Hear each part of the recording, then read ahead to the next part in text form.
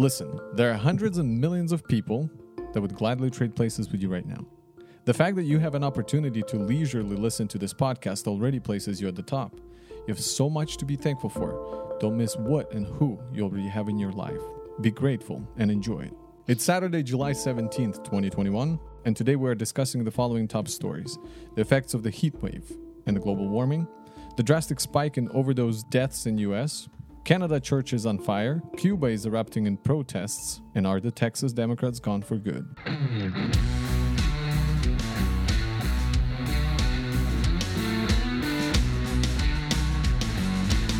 Welcome to LifeRing, a podcast where we strive to provide you with a well-rounded review of what is going on in the world between Monday and Friday of this past week. My name is Alex, and I'm delighted to be joined today by my friend and regular co-host, Vadim. Hi, Vadim. Hello. And also joining us on this third-to-last episode of this first season is our mutual friend, Stan. Hello. Nice to be here today. Welcome. What's up, Stan? We're excited to have you on the show as a guest host. I'm just as excited to be here today, so. Yeah. How are you guys? Not too bad, just enjoying the sunshine as it continues.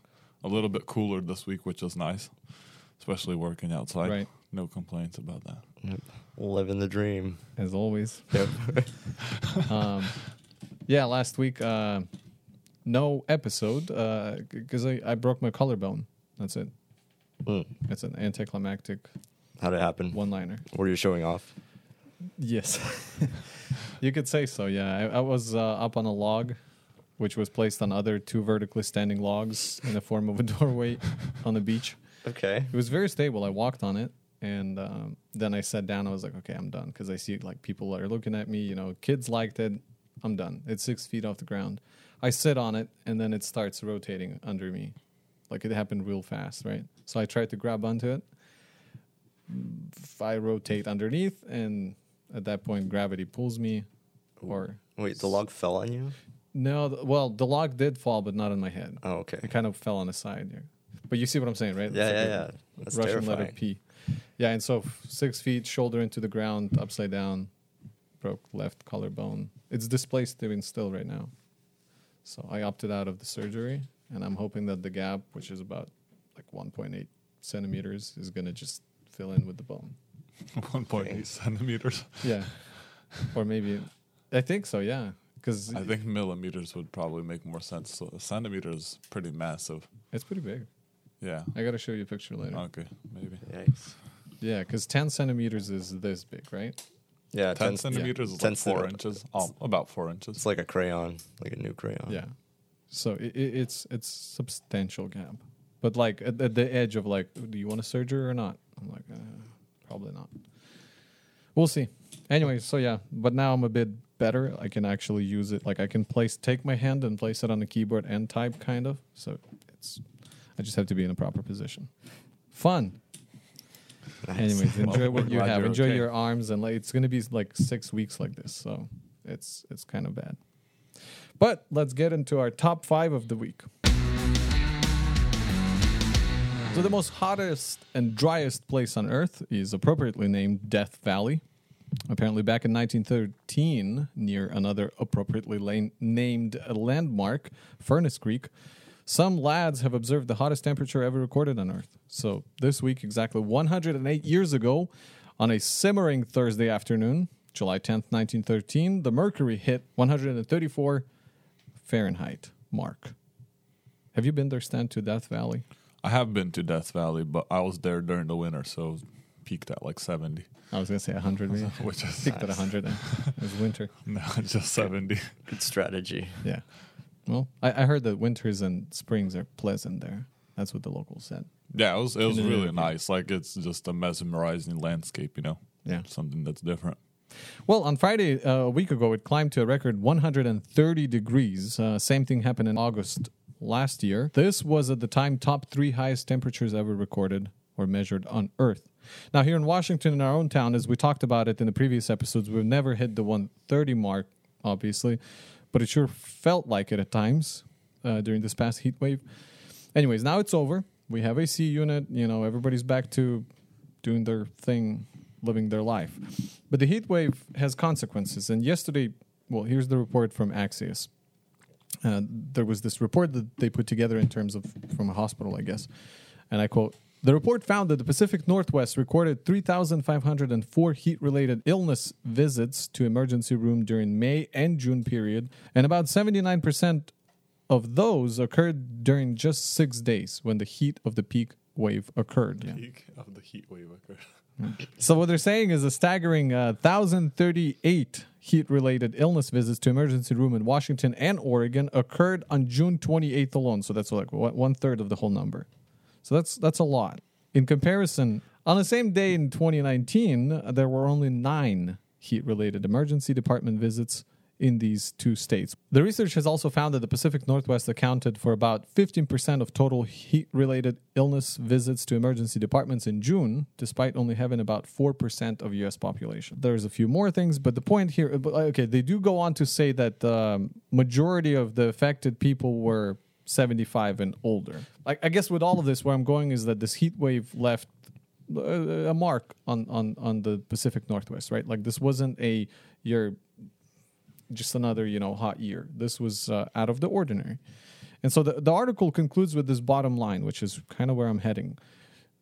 Quote, the new study is another indication that the weather and climate extremes are already resulting in human suffering. The heat wave bore climate change's fingerprints, scientists have found, with one study concluding it would have been, quote, virtually impossible, end quote, to occur without global warming, end quote. Now, before we go to our critique of global warming, here's another consequence of the heat wave that is kind of hard to miss. So this is a story by Associated Press talking about how on Thursday the wildfire was spreading in Oregon.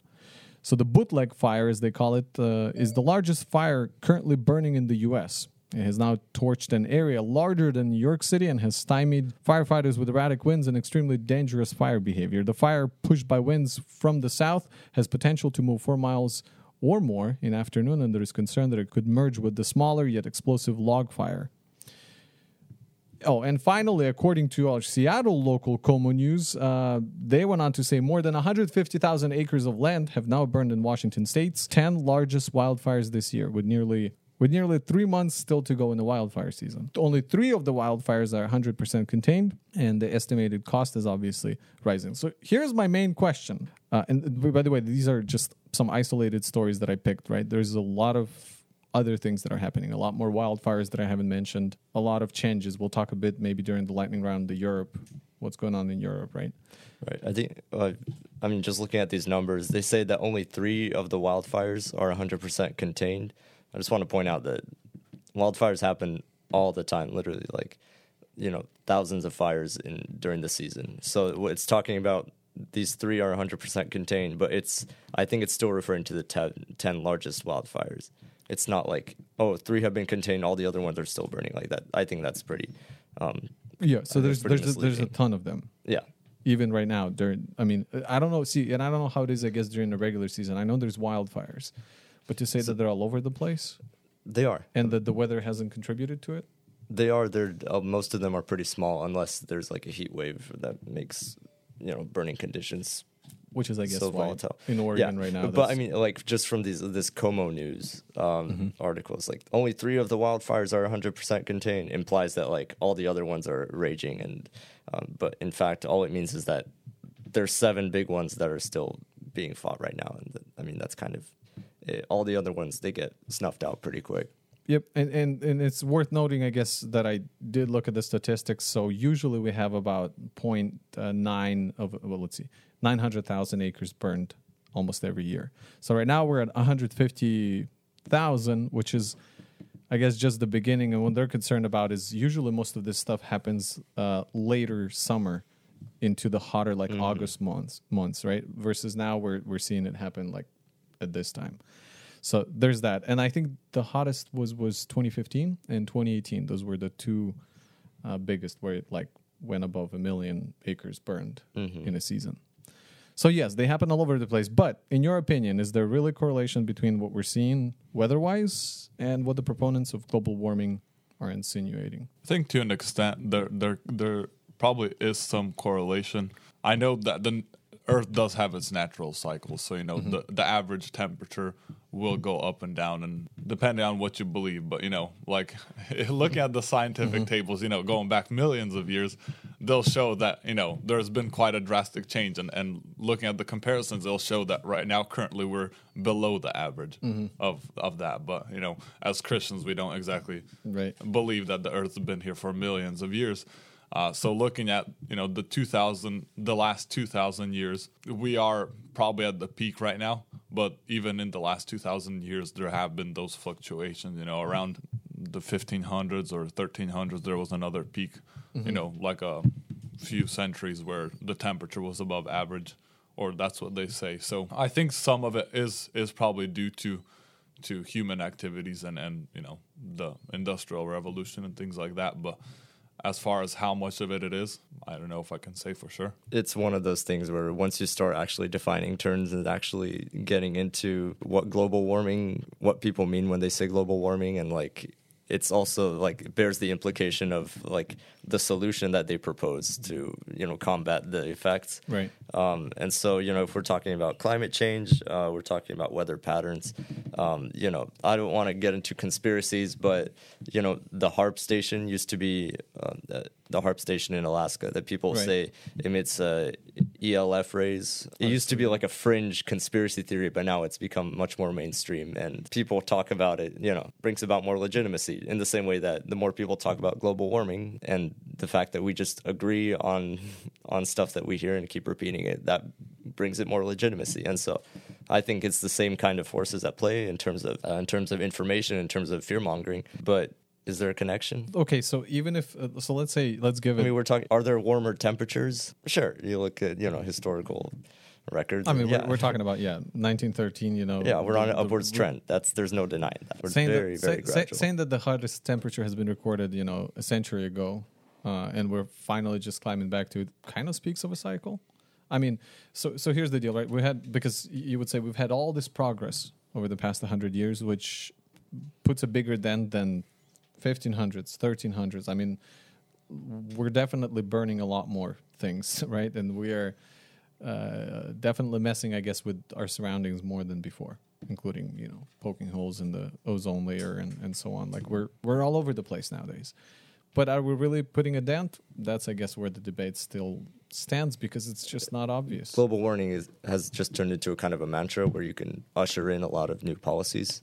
And there's plenty of people that want to take advantage of that with malicious intent, but there's also like a kind of like how we saw with the pandemic, like there's kind of a moral stance attached to it. And so I think people kind of hop onto the bandwagon because it makes them feel like they're part of something that's a positive change, and that's if you were a good person, like you would agree with like these policies, like, yeah, we all just need to like take one for the team and like for the sake of the planet and all that stuff. So it's very convenient political tool, I think. So in terms of endgame, I think if it's good to look back kind of at a timeline of the environmental movement. And so at first, like, I think maybe if you look like in the 80s, recycling was a huge thing, like reduce, reuse, recycle. And then there was these images of, a utopia where humanity lives in harmony with nature and all that stuff. Whereas now it's become, it's not so much about saving the planet as just avoiding like these new impending catastrophes that keep popping up. And so it's like, oh, now if you if we sign up for the climate pledge, then, or the Paris Climate Accord, then maybe we could save a fragment of humanity for like in the the catastrophe that's coming up in the next 20 years or something. So it's not so much that they have an end game, they just keep like have these dire predictions, and it's like, oh, here's what we need to do to avoid it. It's almost like they're trying to delay, or they feel the impending end of the world coming, the end of times as we know it. That could be. And they just spiritually, I guess, seek for other solution than to bow before the king. I think we as humans, we do affect climate. I guess from a political conservative perspective, I can see how too quick of a shift into an unproven territory or technology is risky, especially if there's no hard evidence. But from a stewardship perspective, I can't stop thinking about the fact that we do contribute to deterioration of the world. I mean, we've seen the drastic effect we had on flora and fauna over the last thousands of years. Take Israel, for example, which used to be a lush land historically, today it's pretty dry out there, right? And so many other places around the world, have switched, I guess, changed its climate. So whether it's us or just the age of the earth or whatnot, I mean, we do play some role to it. So I guess, what is the position of the Christian, in your opinion, in relation to stewardship of the natural world? There's things we could do, and each one of us plays a role in it, whether it's littering or collecting your trash, recycling, but there's only so much I believe that we could do as well. We still have jobs, we need to travel, we have to drive our cars, and then there's different things you could look at. So you could say, okay, well, there's electric cars, and then you could also, for that, you can make an argument like, okay, we could get an electric car, but the mining for those minerals, for the batteries, are done in countries with less regulations. So, okay, sure, our pollution will go down, this much percent, but how much will theirs increase to, provide these resources for us? From a Christian perspective, like, I don't think it's something you should beat yourself up about, driving a gasoline car, because there's a lot of things that aren't figured out, like currently going on. There's like a huge crackdown on like diesel engines and trucks and their regulations and emissions. But it's interesting to think, because that has so little to do with like the amount of pollution that goes into the atmosphere. So like comparing, I heard this week that the 15 largest cargo ships emit more emissions than all of the world's cars put together. So it's kind of like they're trying to deal with this tiny percentage, but these things that have such a huge effect, go unrestricted. We think about the damage being done to our planet, but you also think about like the pretty much infinite adaptability of everything on this planet in terms of life. Well, thank you to both, and I think this leaves us with some really good food for thought. And I'll finish with this Bible verse. Maybe it's related to what we're talking about. It's from Hosea chapter 4. Hear the word of the Lord, O people of Israel. The Lord has brought charges against you, saying, there is no faithfulness, no kindness, no knowledge of God in your land. You made vows and break them. You kill and steal and commit adultery. There is violence everywhere, one murder after another. That is why your land is mourning, and everyone is wasting away. Even the wild animals, the birds of the sky, and the fish of the sea are disappearing. 93,000. Think about that number. That's how many people have died last year of drug overdose in U.S.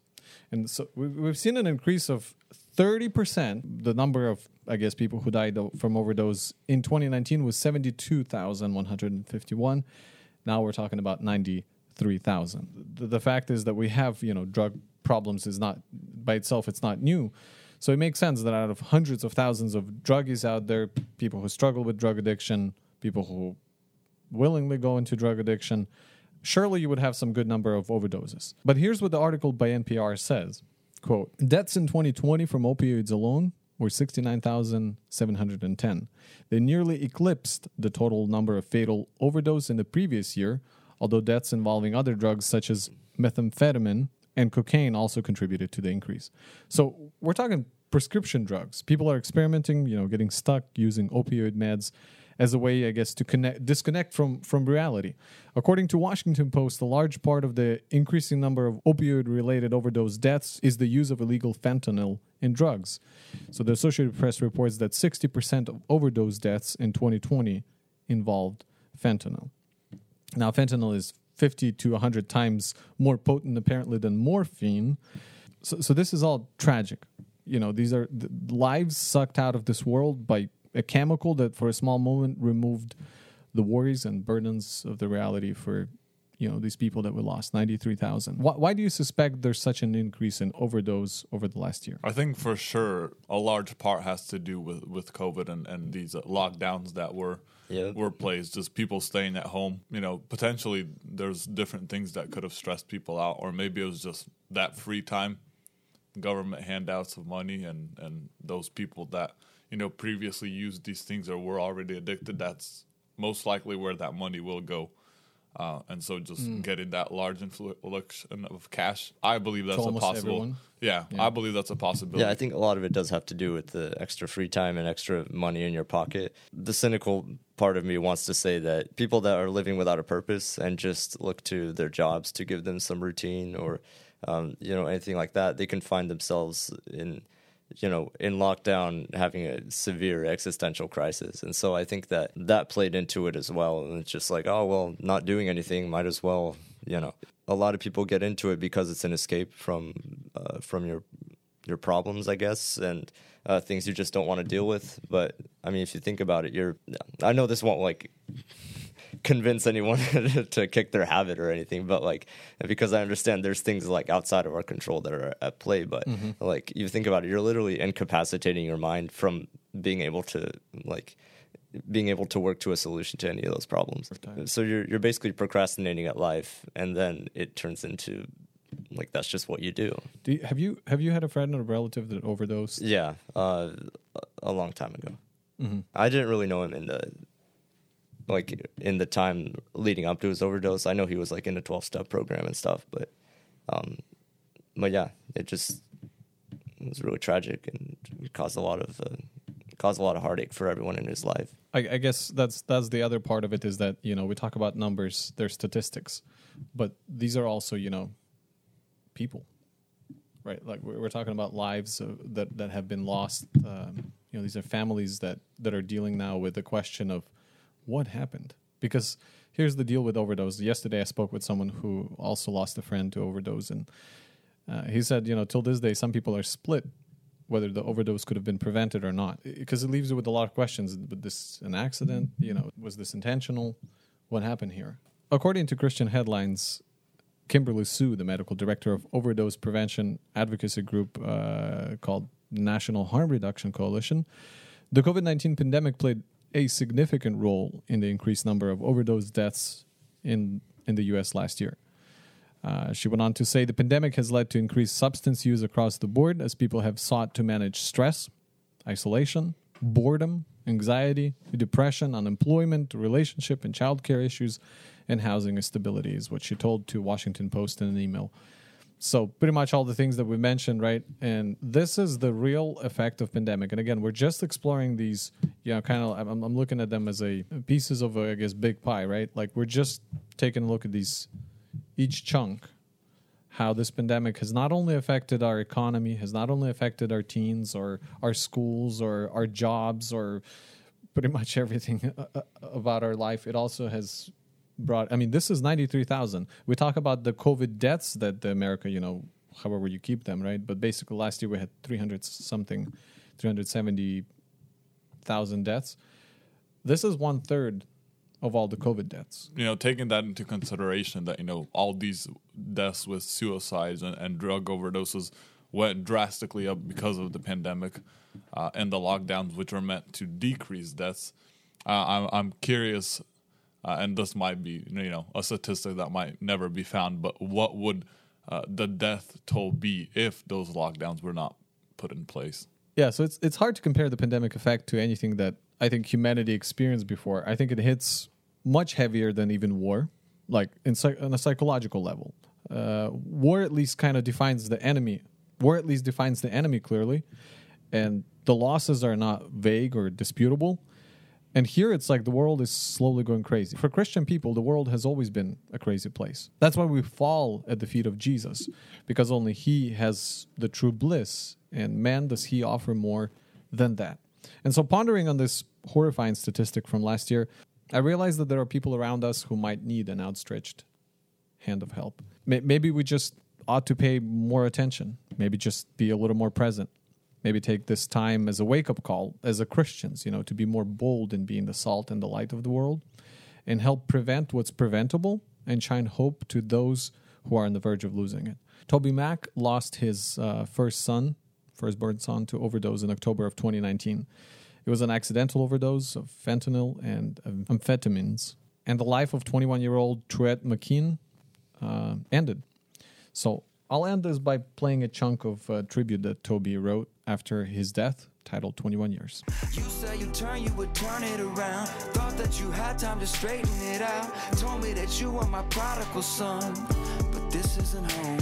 Is it just across the Jordan, or a city in the stars? Are you singing with the angels? Are you happy where you are? Well, until this show is over and you run into my arms, God has you in heaven, but I have you in my heart. Okay, so check this out. They're saying at least 45 Christian churches set on fire in Canada as attacks escalate. Now, that's the title of the headline from the CBN News on July 15th, 2021. But let's back up and see what has led to this church burning frenzy. Here's the report I heard from Gravitas. Take a listen.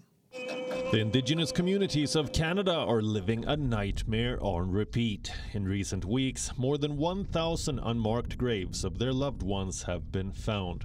Another 182 graves have now been discovered at former Indigenous schools, the third such find since May. The remains are believed to be of students between 7 to 15 years old. Some bodies were buried in shallow graves only 3 and 4 feet deep. They were found near Cranbrook in British Columbia, at the St. Eugene's Mission Residential School. So basically from the late 1800s to late 1970s, more than 150,000 children were forced to attend these residential schools. They were operated obviously by Catholic Church on behalf of federal government, and students were forced to assimilate. They weren't allowed to speak their native language. They went on to say they suffered sexual and physical abuse by the school's staff, and many have disappeared and now were found. So this recent discovery of the remains of 215 children in this one grave, some as young as 3 years old.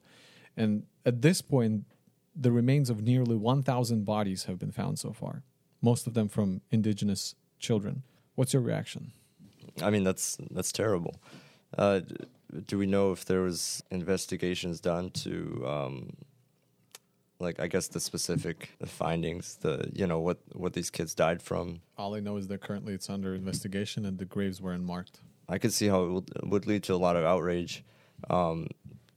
It's a travesty. Obviously, you're put in charge of all these kids and taking them into your care. Yeah, maybe you have a program to accelerate the cultural shift, to integrate them into society. But there's obviously these people were taking liberties that they had no right to. Yeah, that's definitely tragic. I remember back in school, I took a sociology class, and this was one of the topics that we actually covered was not just the Native Americans, but assimilation. There was a lot of back and forth that went on, but I remember when we covered the topic of these schools, and it was pretty brutal about some of the things that went about in those schools and just how everything surrounding them, how they were pretty much forced into them and ripped apart from families. And it happened that during this time period, too, that a lot of those native languages kind of died out because they wouldn't even allow them to speak them or, anything like that. So.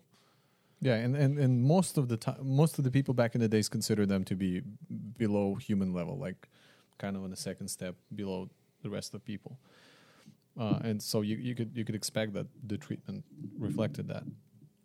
Now, the Indigenous community, of course, mourns and is processing this tragic news.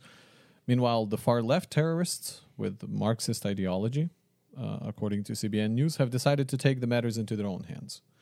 Quote, 17 of the 45 church buildings attacked that have suffered fire damage or completely burned to the ground. Countersignal.com reports that the fires and the vandalism span 6 provinces and the Northwest Territories. Some of the attacks have been in the heartland of the First Nations territory. The emotional response, I guess, of outrage and historical trauma, I think that's justified. But in terms of, if there's people still alive that were involved in the doings of these, assimilation schools, definitely should be held accountable and, served their just reward, or not reward, but punishment. And so I don't think that to demonize the church today and act like there was involvement in the people that are there today that they need to be punished for? I mean, do you see Jews going to Germany and like burning down like German-owned businesses, or maybe descendants of people who were involved with Nazis? I mean, I was just seeing in the news there was a removal of General Ely statue, yeah, right? And so Stonewall Jackson. probably. So, and I was like, all right, so if it was a Hitler statue, right, standing in the middle of our town, would we remove it? Probably, right? Like we would take it down because especially if he stood there proudly, right? And so I wonder, to which extent do we go to fix the history, right? To which extent do we, I guess we would remove it and put it in a museum maybe, right? So that makes sense. But burning, this is obviously an outrageous response, but it's telling of the left-wing inability to deal with the past, or maybe just human inability to deal with the past. In their view, it has to be destroyed, like the history that was burned by ancient warring civilizations, who would wipe out cities to eradicate every little bit of the past. And the nature just keeps living within us. And this cleansing of evil with more evil will only destroy the cleansers. This is hard truth to be faced with. The atrocities that happened are horrendous. And, what we can and should do today is learn the lessons from the past and not to blame the modern society for the sins of the previous ones. But instead focus on the behind the scenes atrocities of our own time, of our own generation, that are ripping the country apart from the inside out through the rotting culture, the anti-American and ungodly ideologies. How many graves will be uncovered in the future of the sacrificed young men and women, unborn babies, at the altar of the future without God?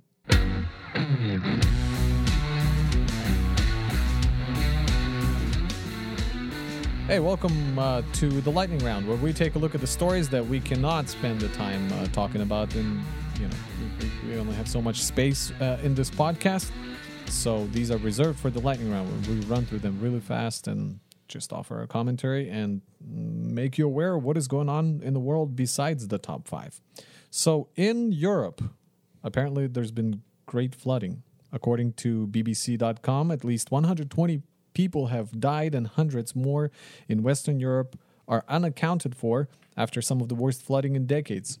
So they said that it's because of the record rainfall that caused the rivers to burst and basically flooded the whole area. In Germany, the death toll stands over 100. At least 20 people have died in Belgium. The Netherlands, Luxembourg, and Switzerland are also affected.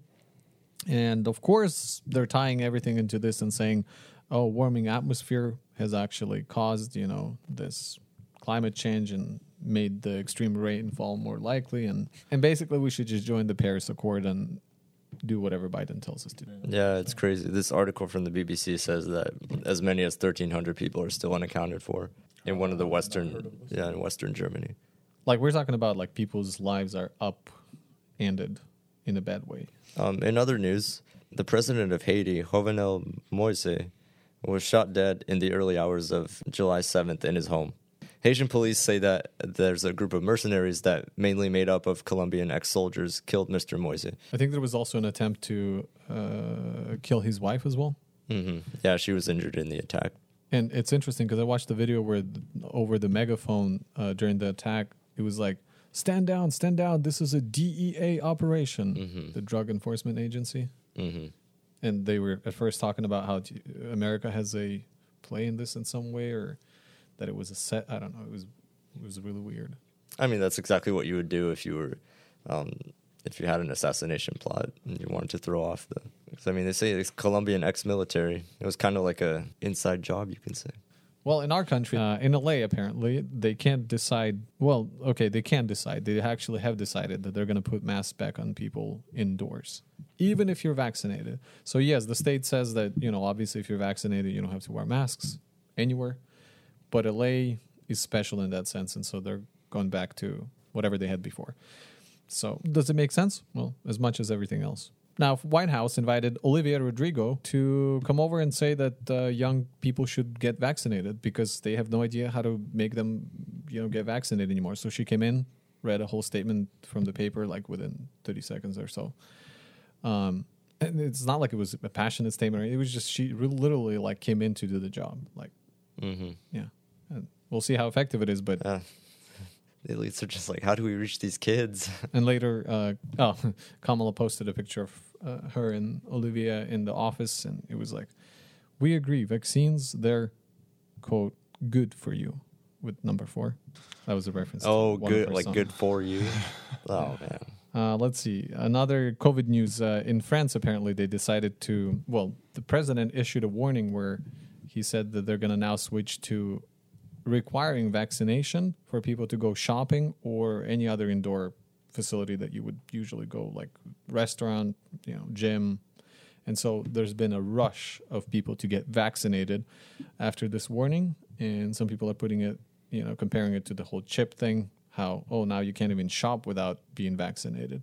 That's not, that's... No, it's not that you can't. It's just really inconvenient. Yeah, you still can show with like 48 hours proof of negative tests. Like, but it is kind of crazy if you think about it. So before you would do this only like if you're going on the flight, right? In France, they want to implement it when you go anywhere at this point. So I have some bad news for all of you coffee lovers like me, and that's that coffee prices are going up.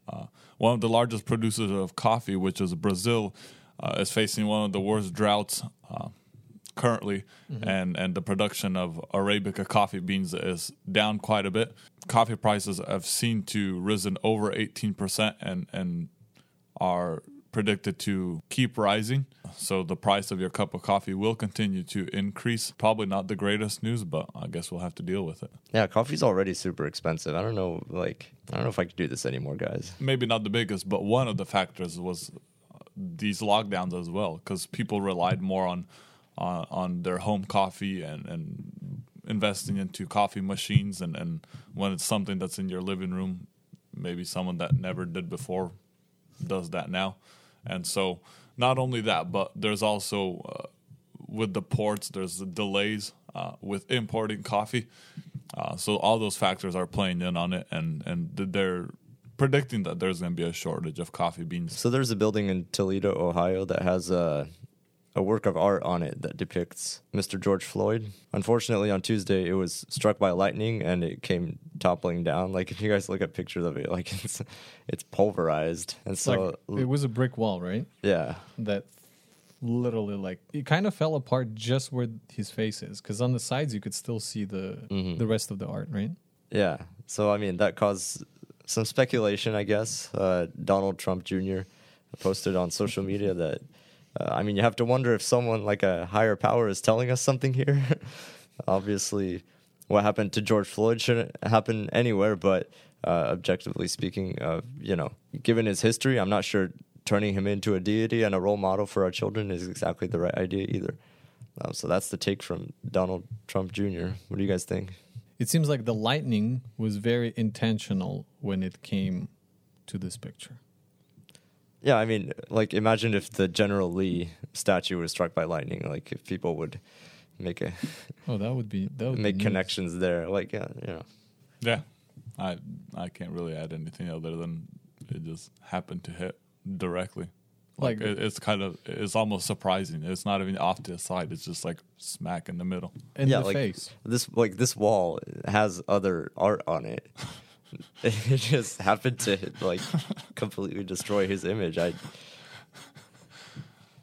He also was wearing a crown, and it seems like it struck at the crown, like at his face and down. So attracted the lightning. They used the metallic based paint. So. Not funny. Listening to- Somebody put a lot of work into that. It was. All right. According to Daily Wire, drug cartels took over a large tract of the desert during pandemic to grow illegal pot, according to the sheriff. So basically what happened is drug cartels set up shop in the desert during the pandemic. I guess they took the opportunity when everybody was focused on dealing with the crisis. And even though recreational cannabis, they say, the recreational cannabis sales became legal in California in 2018, the high taxes, strict regulations have resulted in a thriving black market. So they took to the desert and set up their little farms down there. By the way, the Democrats want to decriminalize marijuana all across America at this point, like on a federal level. They don't have to hide anymore soon. So Kickstarter crowdfunding platform took some lessons that they learned from the time of during the pandemic, and they're trying to implement a 4-day work schedule. So you'd work 32 hours a week, but it would not impact salaries, is what they were saying. So you'd still get paid for the full 40 hours, but you would only work 32 hours a week. I'm not really sure how that's really sustainable. Maybe for some company it is. I almost feel like this is more of an office thing. Yeah. I think production. Well, maybe you could line up schedules like, say, factory, for example. You could line up schedules where 2 shifts would come in. Right? Yeah. One would pick up from midweek, and maybe for some of the larger companies, or depending what kind of product they're supplying as a company, it might be sustainable. But for smaller businesses, that would probably not be ideal. But if the whole culture switched to that kind of mentality, then that would have been great.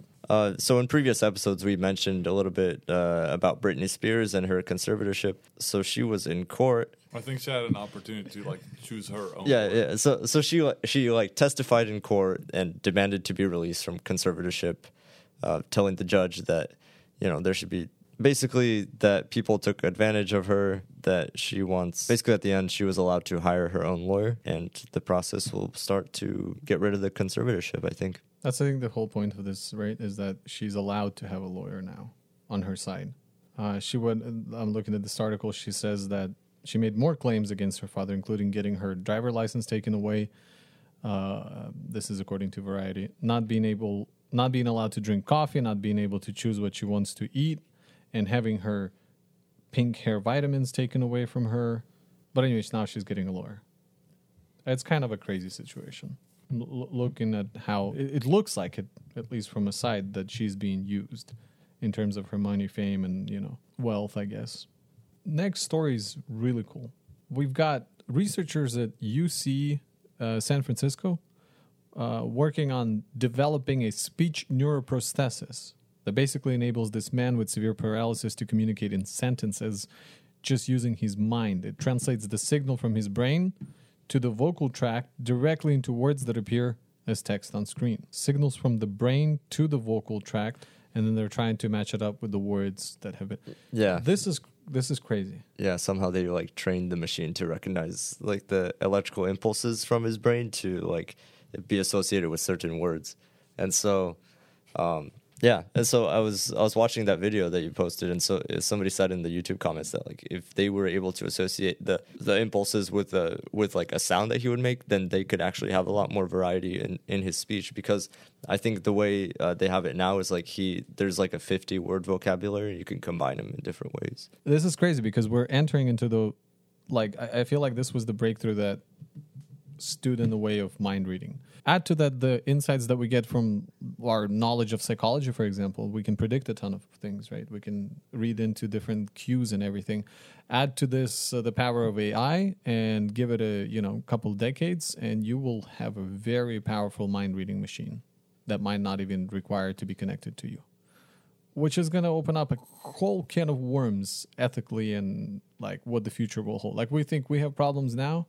Wait till this technology develops even more. So it's kind of exciting, but at the same time, it's really weird. How are they going to read it without connecting it to you? Because isn't it like it's like all across his scalp, right? No, it's in a particular area, actually, on his left side that sends the signals to your vocal cords alone.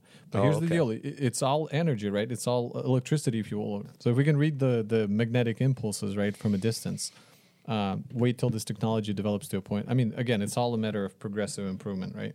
So Richard Sherman, who was a cornerback for the Seattle Seahawks a few years ago, was arrested earlier this week after he was driving under the influence, crashed in a construction zone, and then tried to break into his in-laws' house. He appeared in court.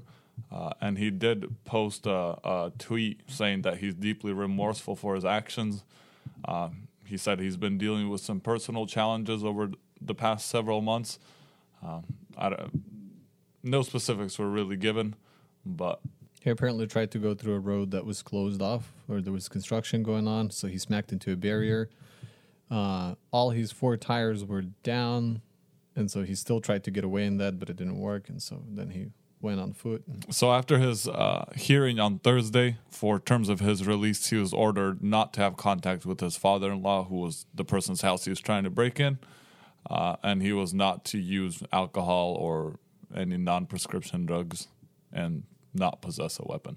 So in other news, according to Q13 Fox in Seattle, there are now 2 confirmed cases of the Delta variant of COVID, which originated in India as of Thursday. So, it's in Skagit County, as opposed to the entire state, where the Delta variant makes up 28% of sequenced cases. There are 2 cases in Skagit County, but there have already been quite a few all across Washington. So it's here, I guess. Yeah, the Delta variant is here. Hide your wife, hide your kids. punchline. That's all for your lightning stories for today. Welcome back to all of our listeners. We're going to blast through these last 2 stories. We got some doozies for you today. When we look at nations through the lens of history, we see a history of implemented ideas. We have plenty of examples of this today, but this one has claimed the spotlight in this week's news. 2 nations that have essentially parted ways because of their leaders' philosophies are Cuba and the United States. Ever since the original embargo in the early 60s, these 2 nations were set to stand the test of time in their own respective ideologies. Leaders of Cuba have maintained that government should be entrusted with control over things like production, property, wages, and how much things cost. USA, on the other hand, has been kind of a last bastion of capitalism and free market practices at all costs. The idea that individuals should compete for profits. I know I'm glossing over a ton of nuance because we're limited on time, but the differences in living standards since the embargo between, say, Florida and Cuba, the differences are huge. Pictures of Cuba show, candid shots, everyday life. It shows almost like a snapshot of America's 1950s, mixed with kind of like a post-Soviet Eastern Bloc poverty. There are cars that are imported from the U.S. in the 50s that are maintained out of necessity, but also people living in these kind of underdeveloped, impoverished conditions. So to the credit of the Cuban government, the pandemic seems to have been handled pretty well. They have one of the lowest mortality rates for COVID in the world. However, the side effects of the pandemic, like no tourism, harsher sanctions from Trump's presidency, and Venezuela no longer delivering them oil, plunged Cuba into an economic crisis and food shortage, the likes of which they haven't seen since the collapse of their most powerful ally, the Soviet Union. So they've been kind of in this crunch the last year or so.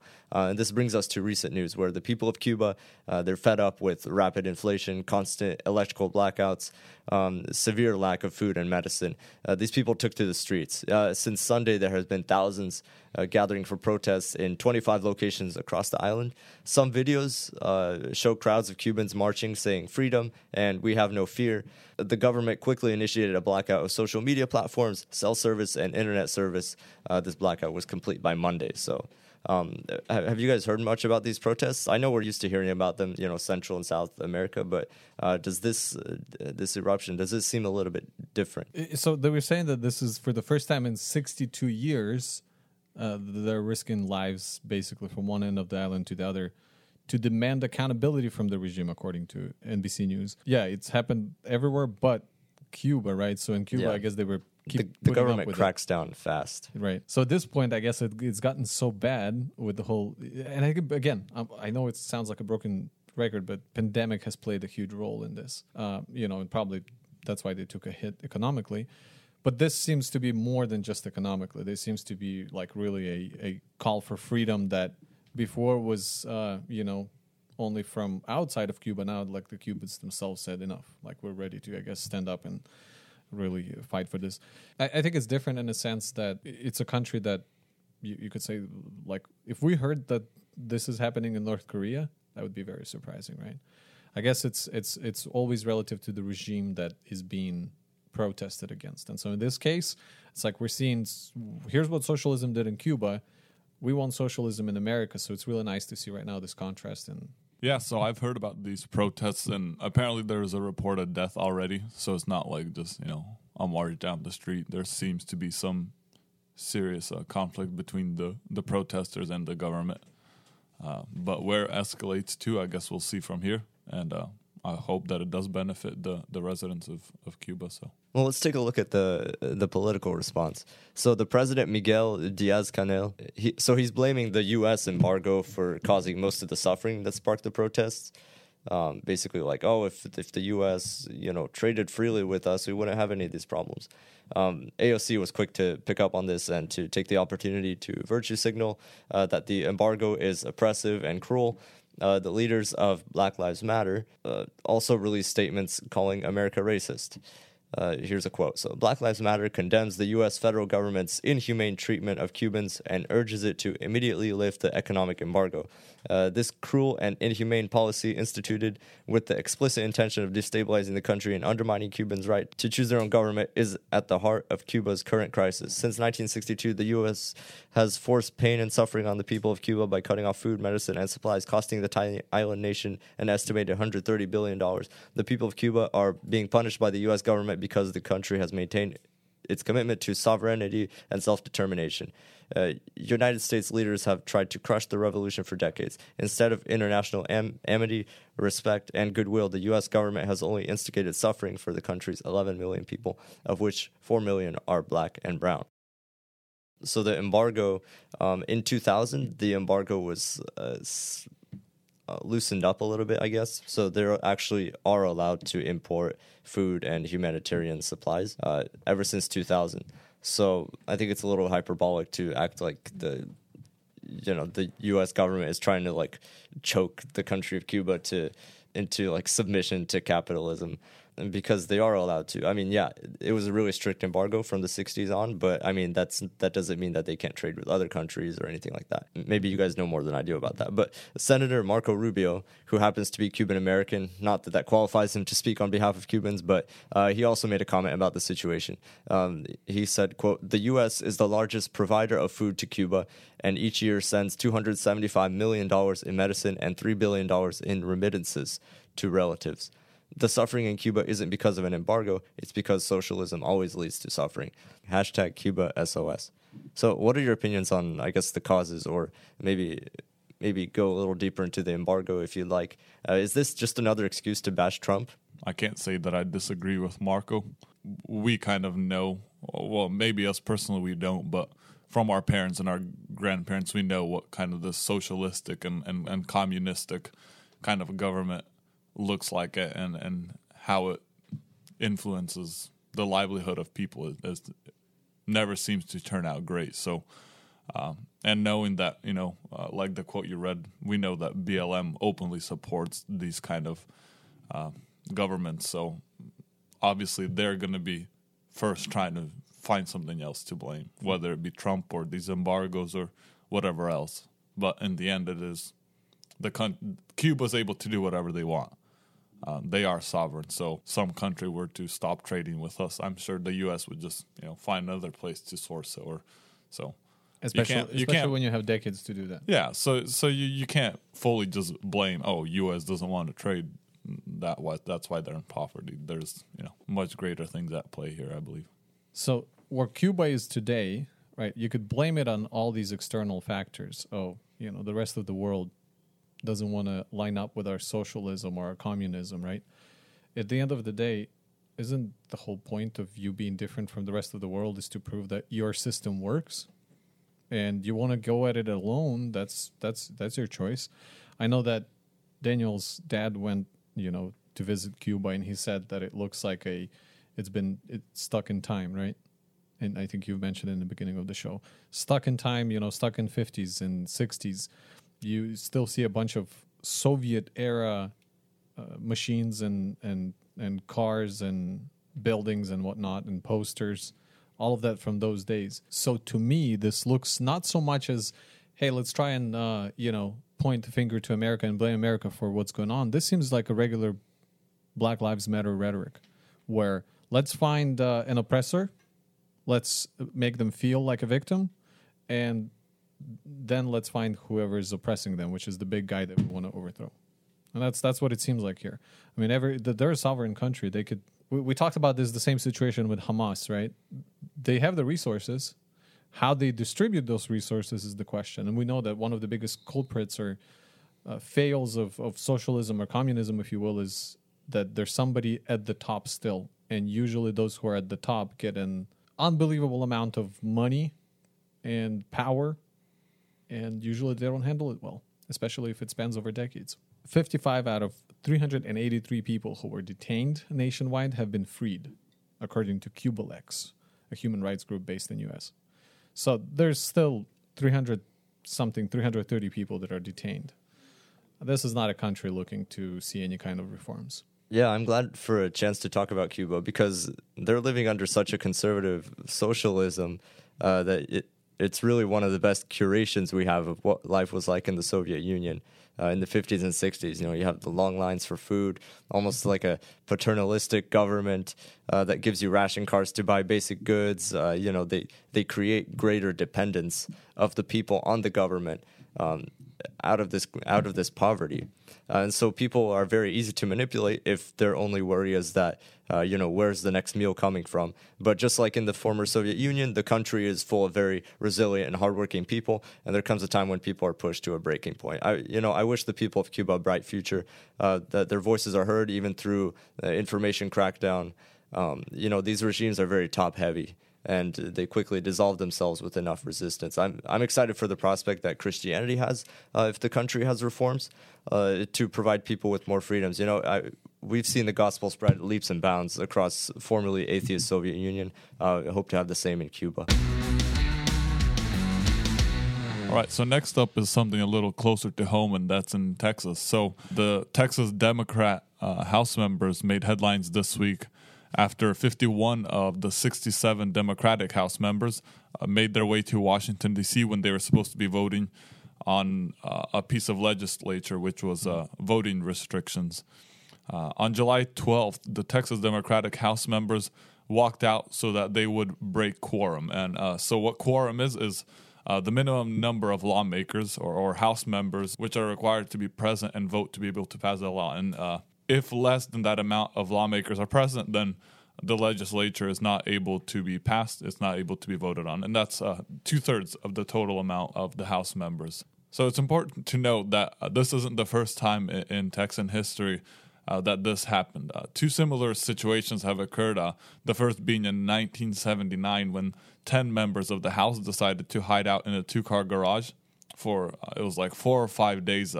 So by doing this, the bill was never passed. It was pulled down because quorum was broken, so they weren't able to vote on it, and eventually they just had no other choice. These members were named the Killer Bees. So if anyone that rings a bell, yeah. But recently, with this most recent one, they kind of killed. They called them the Killer D's. So due to Democrats. So Right. yeah. But hiding in the garage for 4 or 5 days? Yeah. So they had like law enforcement go there, but there wasn't much that they were able to do. This happened again in 2003 with kind of a redistricting mapping situation. And those people taking the Killer Bees as an example, in the first round of walkouts, 50 members left to Oklahoma so that quorum would not be met. And they left also just for a handful of days. The second round included 11 senators leaving to New Mexico for over a month. The legislature was passed, though, when one of the senators, eventually you have to give in. And so one of the senators came back, quorum was met, and the legislature was voted in. This time the House members fled to Washington, D.C., where they went not only to break quorum, but also to draw attention and advocate for a couple of voting right bills. They kind of show a lot of determination, whether camping out in the garage or leaving their families for over a month to, another state, and then now, leaving to Washington, D.C. They seem pretty determined. The lawmakers, which had departed to Washington, D.C., plan on staying there till August 6th, and that's kind of when the time expires for this special session, which was initiated by the governor to pass this legislature. And in this set time period, 10 other legislatures were also set to be voted on, which included topics such as abortion, critical race theory, and transgender athletes. And although the remaining of the House members voted for the call of the House, which would allow for Texas law enforcement to bring in the missing Democratic members, little is able to be achieved. though, through this, because as the members left the state, the Texas law enforcement doesn't have much jurisdiction outside of the state. So they're able to stay in Washington, D.C. for as long as they want. And if they stay past this August 6th deadline, then the special session will end, and either they return then, the governor could initiate another special session. So we'll see how it all plays out in the end. But the specific legislature which was being voted in at this time was House Bill 3. And this House Bill 3 would ban a few things, such as drive-through voting. It would ban 24-hour voting, ban unsolicited mail-in ballots distribution. It would not harshen up, but just kind of tighten up ID requirements for mail-in ballots. It would protect and enhance the power of poll watchers as well. And most of these don't seem like they would restrict anyone's ability to vote as drastically as the Democrats are putting it out to be. They're saying that the bill is detrimental for people of color and disabled people. It really isn't, as voting is not that hard, and getting to a voting station is not difficult either. I know that borderline situations could be drawn out and anecdotal kind of examples could be brought up, but the truth is that most of those never occur or rarely occur. But what we see here is that mail-in voting isn't banned completely, just tightened up with extra checks such as driver's license numbers or a social security number for verification. So I'm just curious what you guys think on these voting regulations specifically and national regulations. Yeah, I can't really speak on these specific restrictions. I guess the House Bill 3, is that what it is? Yeah. I can't really speak on that because I live in Washington and we just mail in our ballots all the time, so to say how much this would actually impact like a practical like going out and trying to vote, definitely wouldn't think that it targets like a certain group of people. In terms of national restrictions, I know that these will get lumped in with all the rest, and Biden's going to go out and compare people to Jim Crow because this just kind of adds to the number. Like in his speech on, was it Tuesday or Wednesday, where he talks about like this year alone, 17 states have enacted 28 laws to make it harder, and there's 400 additional bills Republican members of state legislatures are trying to pass, and he's saying it all has to do with like restricting access to vote. Whereas some of them, if you actually look into it, it's like, for example, Alabama House Bill 285 requires voting machines to be installed and only operated indoors, and stipulates that election workers can't take ballots in and out except when they're moving them to be counted. And so Oklahoma House Bill 2663 actually added hours to vote early and in person because some voters in the state were in long lines last year. So a lot of them, they're making changes to voting requirements, but it's not necessarily being restrictive or making them less reliable. I mean, a couple other ones, right? Nevada Senate Bill 84 simply changed the numbers of registered voters in each precinct from 3,000 to 5,000. Another one, Utah House Bill 12, required the state to remove the information of voters who are confirmed dead from its rolls. So a lot of these changes are being put into effect. I mean, it's improving the election process rather than to saying that it's targeting people and like removing certain people from the pool of eligible people, I guess. Well, listen to this quote. Senate Democrats stood united to protect our democracy and the sanctity of the vote. We must pass the For the People Act. It's a national imperative. We'll be asking my Republican friends in Congress and states and cities and counties to stand up for God's sake and help prevent this concerted effort to undermine our election and the sacred right to vote. Have you no shame? This isn't about Democrats or Republicans. I guess for Democrats, this was a way to work together, by not working at all, right? Like they literally just left their jobs and he obviously said like things, that this is not about Republicans or Democrats when it clearly is, because there is no efforts, I guess, to reconcile the differences, to work out the bill. There's just, the Democrats want one thing and the Republicans want another, and we're just gonna block each other until, I don't know, forever. And it's very interesting that they say that, as from my perspective, I don't see it as in any way taking away anyone's right to vote. It's just kind of upholding the integrity of the vote and integrity of the election. And so the next question would be whether or not repercussions are seen for those House members that left. And the answer is not really. Although the governor of Texas says that they will be arrested, there isn't really much that would back that up in terms of his ability to actually do that. Some suggest that them leaving the state is resisting arrest or evading arrest in terms of that the house call was put in place where law enforcement has the ability to arrest them, but that doesn't have much support behind it either. What would most likely happen is that they may get detained and brought to the Capitol so that quorum would be achieved, but that's in the case that they do return to the state of Texas. And so kind of my next question is, what do you guys think in terms of repercussions? Should there be something in place to make sure that this doesn't happen again and that they do come and fulfill their job as House members? Or is that a freedom and a right granted to them by this country to not show up? We currently have the same situation in Senate where it's split evenly, right? And with Kamala being the deciding vote. And so, you know, they passed recently a bill without any Republican support. Yeah, the COVID relief package, right? So here we're just seeing the reverse of that.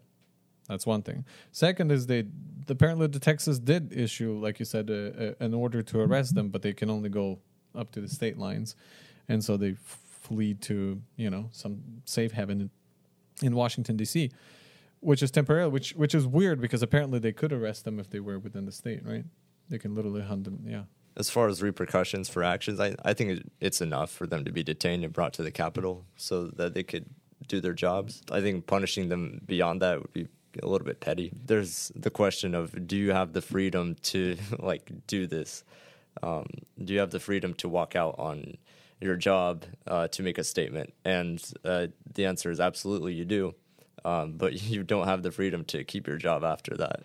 Like, I feel like if you wanted to make a statement, you walk out, that should be equivalent to like you're opening up the position to be replaced. Yeah, resign. That's actually a great point. Yeah, I mean, hold on. So we're going to keep paying them while they're vacationing in Washington, D.C. Yeah, and it's not, they're not making average salaries. And, you know, I was talking about Kamala, so she actually met with them already when they arrived, you know, so they had this big reunion party, which is kind of odd, right? I mean, when you have the president or the vice president in this case, you know, kind of saying, oh, yeah, nice job, you know, keep it up. Then what do you expect the rest of the country to do? Yeah, all good points made. And kind of my last thing that I wanted to share with the story is based on some memes and complaints that I've seen online. And that's just comparing a picture that was posted by one of these House members from a plane, and none of them were wearing masks, and comparing that to any other flight where masks are heavily enforced, and to consider that these are lawmakers and they're kind of playing against their own game, it's frustrating a lot of people, and it kind of shows the hypocrisy behind this all. And I guess we'll see how it all plays out in the future. The special session is in place till August 6th, so whether they, you know, camp out in Washington, D.C. till then, if they come back earlier, different things could happen. And if they stay past then, is another special session going to be put in place by the governor, or are these bills just going to be dropped? Well, that's all for the stories for this week. We're so glad that you joined us for another episode of LifeRank. Please consider following us on Facebook, Instagram, Twitter, YouTube, or any other social platform. Also consider sharing it with a friend or family member that would benefit from a weekly overview of the current events from a conservative and Christian perspective. And as always, we would like to remind you that there is no better news on any given day than the good news of Jesus Christ. He died for the sins of the world so that everyone who comes to him would be saved. We encourage you to seek him if you haven't already. Thank you for listening, and we'll see you next week.